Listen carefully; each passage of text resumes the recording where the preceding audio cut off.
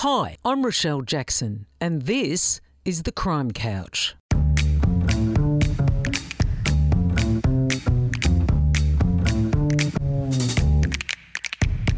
I'm an investigative journalist and true crime author, and I know who's who in the zoo, the crims, the cops, and the interesting individuals in between.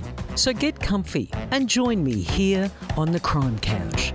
It's going to be one heck of a journey. Bernie Rankin is a veteran police investigator. He's worked with Victoria Police for 42 years before retiring as a detective inspector. What Bernie doesn't know about crime investigation isn't worth knowing. He's worked in inner city CIBs, the breakers and major crime squads, and the homicide and armed robbery squads before heading to the Solomon Islands with the AFP. He headed up the Major Collision Investigation Unit before training other detectives about the art of investigative interviewing. Hi Bernie, and welcome back to The Crime Couch. Hi Rochelle. You worked in several crime squads before going to the homicide squad, Bernie. Do you regard this as the pinnacle of your career as a detective? Look, I was privileged to run a number of units and squads. I don't actually categorise one above the other. It was certainly a privilege to be an inspector at the homicide squad. As the inspector, you don't go hands-on with the crooks and the witnesses like your teams do, but your role there is to oversee everything, making sure all the bases are covered, dealing with the media, and making sure that your crews have got what they need to do the investigation. So it's more of an oversight role, more so than actually getting down into the investigation. That's the job of the senior sergeants and the sergeants and the crews there, of course. It is perceived, though, as a prestigious gig, though, isn't it? I mean, it's certainly supposed to be the cream of detectives in the job. Yeah, there's been a lot of people who have been in charge of the homicide squad who have gone on to bigger and better things. I wasn't one of those. I think you're a little humble there, Bernie. What cases did you deal with while you're at the homicide squad? Look, there are a couple of very memorable cases. One was the murder of Erwin Kastenberger, a security guard out at the Blackburn North shopping centre. That was a particularly difficult investigation because of the type of criminal that we were dealing with, and I'll go into that shortly. The Sharp murders in Mornington were a dreadful investigation where John Sharp murdered his wife and his little girl, purely for financial reasons. A dreadful human being. They're two that really come to mind as being two of the highest profile jobs that we did in my time there, because at the time I was at the homicide squad, the Piranha Task Force were doing the gangland killings. So it was sort of you'd come in, if there was a murder, homicide squad of course would turn out, and then it would later be determined whether it was for the homicide squad or whether it was gang related, and then go to the Piranha Task Force, which worked pretty well while I was there, I've got to say. Like, the Piranha Task Force did a marvellous job in rounding up those responsible for those gangland killings. It was a very prolific time of murders occurring in our state, wasn't it? Yeah, it was like, it seemed at one stage as though someone was being murdered every month, every couple of weeks in relation to the so-called gang war. It was a tough time for Victoria Police because there was a fair bit of heat on from the media in particular about the lack of progress on a lot of them, and it's to great credit to the people who formed up the Piranha Task Force and got to work. Great credit to them that they did what they actually did. And I think there was an enormous amount of government pressure as well to basically get results, and as you said, media pressure as well. They put the screws on, but they did an extraordinary job. One of the jobs you worked on while you're in the Hommies was the serial armed robber Hugo Rich. Hugo I dealt with as a journalist at Channel 7. How would you have described Hugo Rich, Bernie? Hugo Rich would be the most self-centred human being you could ever meet. doesn't play by the rules at all, will use every conniving trick to get out of trouble with the law. You read some of the case law that he's been involved in. There's been some astonishing cases where he is named as the case, and he's often represented himself. He's an absolute pest. The moment he gets arrested for an offence, he screams his innocence and will never ever concede to anyone that he's ever been responsible for one act of crime. He's a dreadful human being, dreadful. The thing that also fascinated me, if you could be fascinated by someone such as him, was his change of appearance, because he always used to change appearances, didn't he? And quite successfully, as well as he'd also shot and killed a Chubb security guard, didn't he? Yes, so that was a particularly serious investigation. A Chubb security van, two security guards delivering money to a bank out at the Blackburn North shopping centre. Two offenders ran up behind the security guards, and effectively the taller of the two bandits shot the security guard in the back of the head for no reason. They grabbed the loot and headed off. You know, there was literally 100 witnesses to the event. So just running that, Jeff Marr, one of the senior sergeants, went out and actually did the scene, and it was a huge job just to locate all the witnesses and get statements from them and all that. So that took up a bit of our time, and then of course the next day the crews allocated to the job, we spoke to the armed offender squad, and of course that's their bread and butter. They deal with these people every day of their lives, and we asked the armed offender squad, who do you think this could be? And so they came straight out, well, we think that your main targets would be Hugo Rich and another guy named Lenny Ryan. So what we did is we went to Rich's office in the city and asked him where he was at the time of the armed robbery, and he had a so-called watertight alibi. It was a lawyer and a computer technician that was allegedly working in his office. And we went to speak to Lenny Ryan. He was living in a flat in St Kilda. He wasn't home when we first knocked on his door, but his flatmate was there, a guy named Dixon. We asked Dixon where he was at the time of the Blackburn North armed robbery and the murder of Mr Kastenberger, and he said he was in Ballarat looking at architecture and art. And strange sort of an answer, and he said he was up there with Lenny Ryan.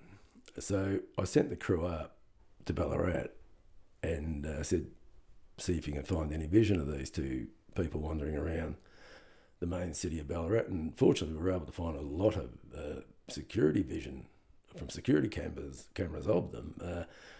We could only find security vision of Dixon, but not of Lenny Ryan. And then a very important piece of evidence was a piece of video vision that showed Dixon walk into a phone box. Then we checked the phone calls made from that phone box a day of the armed robberies at Blackburn North, and Dixon had made a phone call to an associate, and that phone call bounced off a tower at Blackburn North. So we knew that he was involved from that point on, and then we formed the connection between him and Hugo Rich and Lenny Ryan, and we mounted this huge job because we didn't actually have enough to charge them at that time. But we knew how dangerous they were, and they also started following security vans around again while they were under surveillance.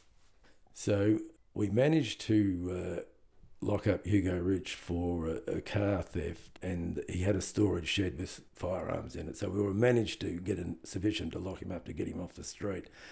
But the other team, they were obviously, the rest of his team were obviously going to do more armed robberies. Anyway, we followed them to Dandenong on this particular afternoon, this SOG and the homicide squad, and arrested them just as they were about to commit another armed robbery on a security van. So they were never going to stop.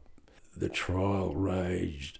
Most of the other crooks rolled over and pleaded guilty. Of course, Hugo not in his DNA to plead guilty. The trial raged for years.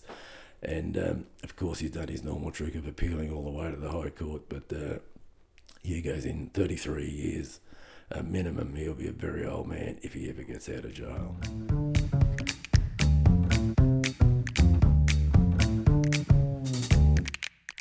What's the result in the homicide squad, Bernie, that you're most proud of or that you had the most satisfaction about? He would be one. The missing persons crew that worked on the Sharp murder did an excellent job. And I'll just explain briefly why that is. The missing persons squad were called down there because the locals weren't all that happy with the story that John Sharp had given for the reason behind his wife's disappearance. The missing person unit guys went down there and they spoke to Sharp. He was fairly credible initially, but put surveillance on him straight away just to see what he was up to. And of course that led to them locating Anna Sharp, his wife's mobile phone and credit cards secreted in the bush in scrub near the beach in Mornington, which led eventually to Sharp confessing to the murders. But that was another job. Enormous interest in that job. Some murder investigations get a life of their own, and when John Sharp stood up on national television, everyone who looked at the interview sitting in their lounge room just immediately formed the view that he was guilty. And of course, that brings added pressure because the interest level in the investigation ratchets up, but you've still got to just remain focused on doing what you've got to do, collect the evidence, interview the witnesses and interview the crook. And thankfully, the investigators did a great job. And he actually confessed when the weight of evidence was placed on the desk in front of him. It's often very compelling, isn't it, watching those interviews? Boris Rostevsky also reminded me of exactly the same sort of person that ironically ends up sort of standing in front of the cameras and feeling this compulsion to say how upset they are, and yet they're ending up very much implicit and involved in the crime. And often it's their body language and the things they say that lead people, just citizens, people in the street, to form their views on their guilt or innocence. It's astonishing, really. You worked in the armed robbery squad and then you went to the Solomon Islands with the AFP. What an opportunity, Bernie, to police over there. What was that like? That was one of the highlights of my career. I had about 100 Victorian police officers with me, male and female, of course. Another fellow inspector. So we were basically in charge of the Victorian contingent that went over. We all joined the Australian Federal Police for a couple of years, and our role in the Solomon Islands was to work with our colleagues in the Solomon Islands Police Force and mentor them and get them up to scratch, because it was a police force that had got involved in all the troubles that led to Australia and New Zealand intervening over there, and the Ramsay mission being formed to restore law and order in the Solomon Islands. Unfortunately, the police were half the reason for the law and order issues in the Solomon Islands. So initially, of course, the main protagonists were all arrested and they were in the Rovay prison. Our job was to get a police force that could function, and it was an enormous challenge, but it was very rewarding. I was the advisor, effectively, to, you'd call the Assistant Commissioner for Crime here in Victoria. I was his advisor and mentor, and we did some incredibly good work with the local police officers, made wonderful friendships and relationships with them. And some of the work we did over there was just outstanding. Some of the work that constables and senior constables did, remembering their rank, it was like they were working at a rank about three levels higher than they actually were. So it was great experience for them as well, because they were effectively working as managers at the rank of constable. So and some of them did just a brilliant job. Bernie, when you were over there working in the Solomon Islands, did you have to change the way you investigated jobs? Yeah, it was like policing in the 1960s here. The legislation was old Queensland legislation, so it was a really basic type of investigative process. Like, there was no point teaching them too much about working computers and that sort of thing, because they didn't have any. The only people who had computers were the people working on the Ramsay mission. So it was more of a paper-based investigation. A lot of the statements you took were just handwritten statements. Some of the guys we were mentoring got quite computer literate, which was good, because there has been some funding given to them, and of course they have been given some technology in more recent years. But it was a great experience, a really rewarding experience, and 3 years of my career, which I look back on very fondly. Yeah. What did that overseas experience, what did it actually teach you, Bernie? It taught me that in a third world country, for the police officers that work there, the local police officers, they have a lot of challenges in their lives that impact on the amount of work that they can do. And they have issues such as survival, feeding their families, being paid, that we don't have in a wealthy Western nation like Australia. It was really encouraging to see the level that these people, these police officers from the Solomon Islands, the level of commitment they actually had with the external pressures that they were subjected to.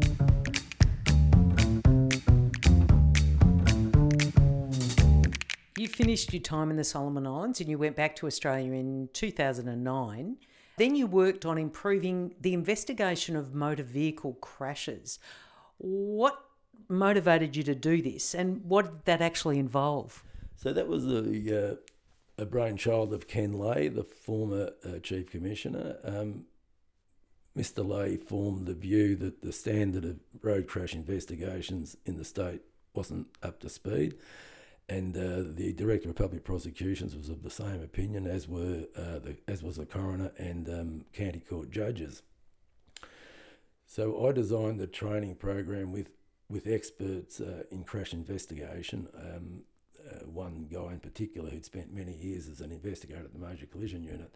We formed and designed a training program to get highway patrol police, uniform police, and even detectives in to do a dedicated road crash investigation program, which then gave them the skills to actually do it properly. And what you see now is drivers who injure and sometimes kill fellow citizens are now being treated as criminals, and you only have to look at the court list up at the county court to see the length of sentence that some of these people are getting. So it's been a very effective training program, and it's certainly improved the capability of Victoria Police to investigate crashes and bring those responsible for it before a court. Great work, Bernie. Do you regard that work as being your greatest career achievement so far? Yeah, surprisingly, I think that piece of work,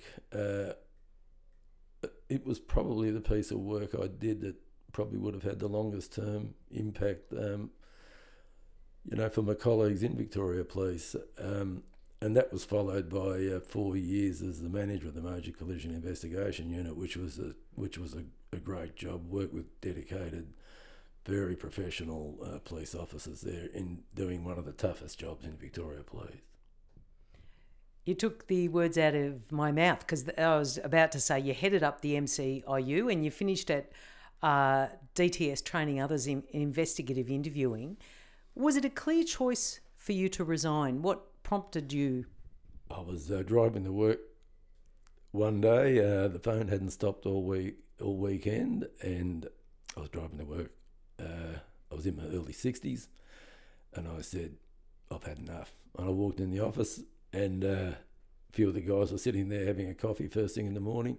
I said, guys, I joined the job on April Fool's Day. I'm going to retire on April Fool's Day next year. So I actually set a date. As it turned out, it was a month or so later, but it was a decision I was very comfortable with. It. I was really pleased I went when I did. I left with the greatest regard for Victoria Police, and I retired and looked back on my career and thought, well, gave it a crack, did my best, and left, proud really of the work I did, and very, very grateful for the friendships and the colleagues that I worked with over the years. 42 years, it's more than 4 decades. How do you reflect on your career now? The change I saw from when I joined the job, when I was working at Divvy Van Dennets and Kilda, to what police do now and the technology that's available for police. I lived through the whole generational and technological change through all that, and it was amazing how quickly things change and how quickly technology becomes so important. And of course, you look at most criminal investigations these days, it's technology, it's cameras, it's telephones, it's surveillance, it's all those scientific things that are available to police now. They're the reasons why Victoria Police and other police forces in the Western world have such a good strike rate against criminals.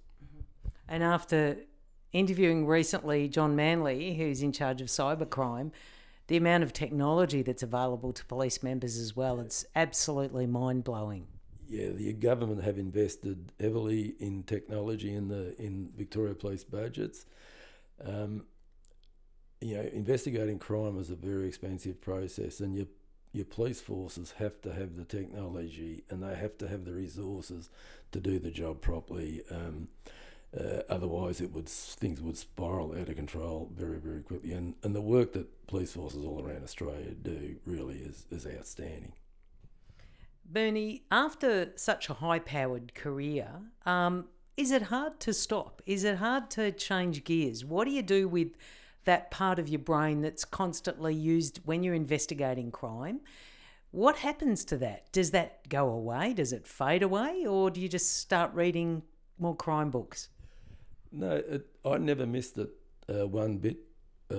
After I retired, I've got to say, I moved on to other things. I play a bit of golf, go to the gym, try and keep myself fit. But no, so I've done a little bit of work here and there, nothing too serious or too demanding. I've just been very relaxed with the decision I made. I still catch up with old colleagues, of course, in a social sense, but I'm a spectator now, and this is really the first time I've really sort of commented on police matters since I retired, and it was a decision I made at the time because I don't think it's fair to be an armchair expert when you're not actually on the front line doing what the police today are doing. For anyone considering joining the job, what advice would you give them? The advice I would give them is to have the moral courage to stand up for what you believe in. I would also encourage people not to stay in one place too long. I saw many of my colleagues get disillusioned and burnt out staying in one place too long, so I think a little bit of variety throughout your career is very helpful. And you've got to commit yourself to the organisation. You've got to commit yourself to Victoria Police, and you've got to commit yourself to the work that you do because it's so important. And if you don't do it properly, the ramifications are dreadful. So finally, Bernie, what's next for you? I do a little bit of travel. My wife and I, of course, have been unable to do that in recent years, but that's basically what I do these days, play a bit of golf, travel. Got family, of course. We got 4 children who are all well and truly into adulthood and their own careers now, so it's amazing how easily it is to fill up a day. Well, Bernie, thank you very much for sitting back with me on the Crime Couch. It's been a real pleasure. Thank you very much, Rochelle. It's been enjoyable. Thank you. Thanks for joining me. I'm Rochelle Jackson, and I look forward to your company next time on the Crime Couch.